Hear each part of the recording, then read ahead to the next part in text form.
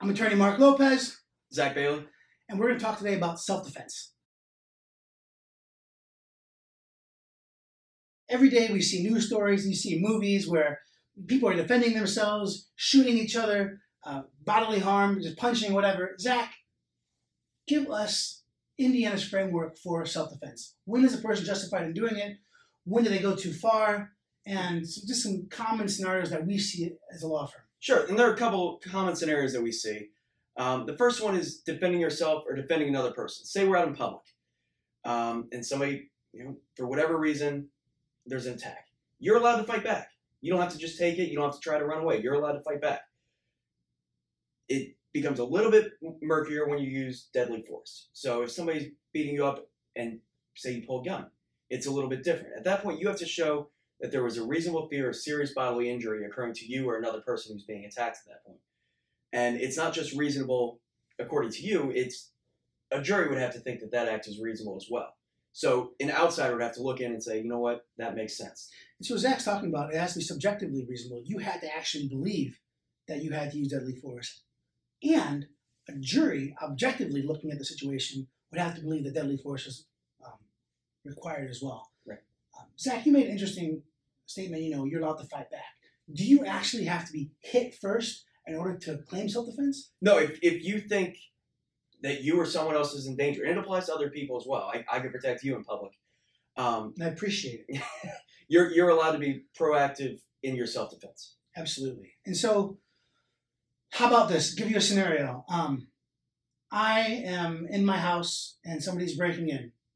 What kind of force am I allowed to use? So it's different. If you're protecting your own house, that requirement of deadly force, it's a lower standard there. All you have to do is show that that force was necessary to stop the intrusion. So if you're breaking in and I see you coming in order to stop that intrusion, I can pull deadly force at that point. I'm legally allowed to fire a gun at you at that point. Now, what about that same scenario? That person breaks in, they see you coming down the stairs with a gun, they run out the front door, and they're running down the block. What kind of force are you allowed to use? At that point, you're not allowed to use that deadly force anymore. The risk of them entering your house and entering your property is gone at that point. You've already stopped that risk, so you're no longer allowed to use the deadly force in order to stop it. Now, different example. Somebody comes and you're in your front yard and you see someone hop into your automobile and they start driving off. Are you allowed? What kind of force are you allowed to use to stop that person from driving away? So you're not allowed to use that deadly force there. If you were in the car, yes, you're allowed to use deadly force to protect yourself. But if they get in your car and pull off, there's not a risk of you losing your life there. And so you're not allowed to use the deadly force in order to protect it. Every year, we see tragic cases where people believe that they're exercising their rights properly, and they truly are not. If somebody is leaving, if somebody is retreating, and you shoot at them, you hurt them, kill them, you will likely be charged with some form of murder. Please think before you use any kind of deadly force. And Zach, we talk a lot about shooting, but shooting is not the only deadly force. No, I can pull a sword on you. Absolutely. Zach and I did a trial where somebody was using a weed whacker, and the prosecutor was trying to find ways to argue that a weed whacker was a deadly weapon. And anything that's capable of killing another person can be considered deadly force. So be super careful with things like that. Are there any kind of limitations on self-defense? Sure. Self-defense, that defense begins when the necessity begins. So, and it ends when the necessity ends. So as long as you need to defend yourself, you can use that self-defense. But like we talked about before, when the person's running away, the necessity ends at that point. I can't continue coming after. If you were running down the street, I couldn't continue chasing you down looking to escalate the situation. Another situation, I need to be in a place I'm allowed to be. I can't be in somebody else's house that I'm not allowed to be in. Essentially, you have to be where you're allowed to be. You can't be defending a home that you have no right to be in. So you can't break into somebody's house and they start trying to kick you out. You attack them, kill them. Like, no. You weren't supposed to be there in the first place. No, and that's another issue that people run into is if they were the ones who started the situation, they can't then, if I hit you, you hit me back, I can't then claim self-defense to protect myself from anything else.